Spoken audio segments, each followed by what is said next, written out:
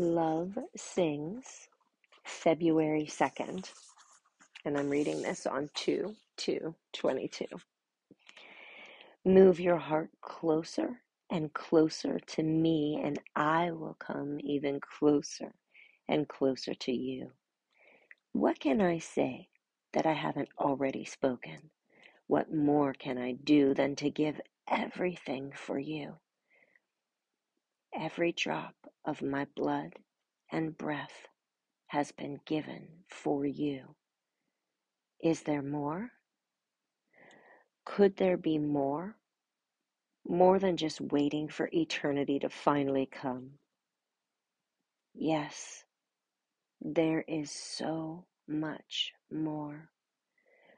Our relationship is not one of passively waiting or actively slaving away.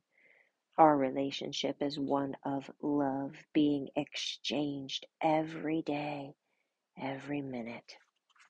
I respond to you with impressions and understandings. I respond to you when you make room for me, when you make room for walks in the still of the day.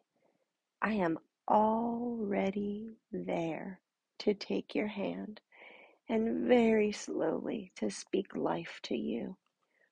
I come unannounced to speak life over you and breathe life into you when you least expect me, when you need me the most.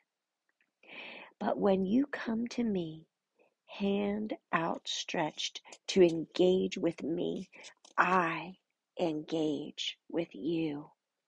We speak life together in communion and conversation.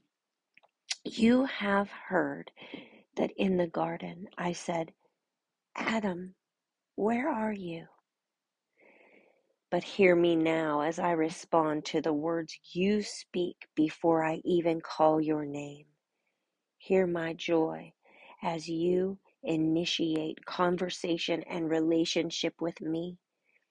Hear my unlimited life erupt in exchange of love together with you as each reach to me in love, and I respond with more than you can imagine. God, your wraparound presence is my shield. You bring victory to all who are pure in heart.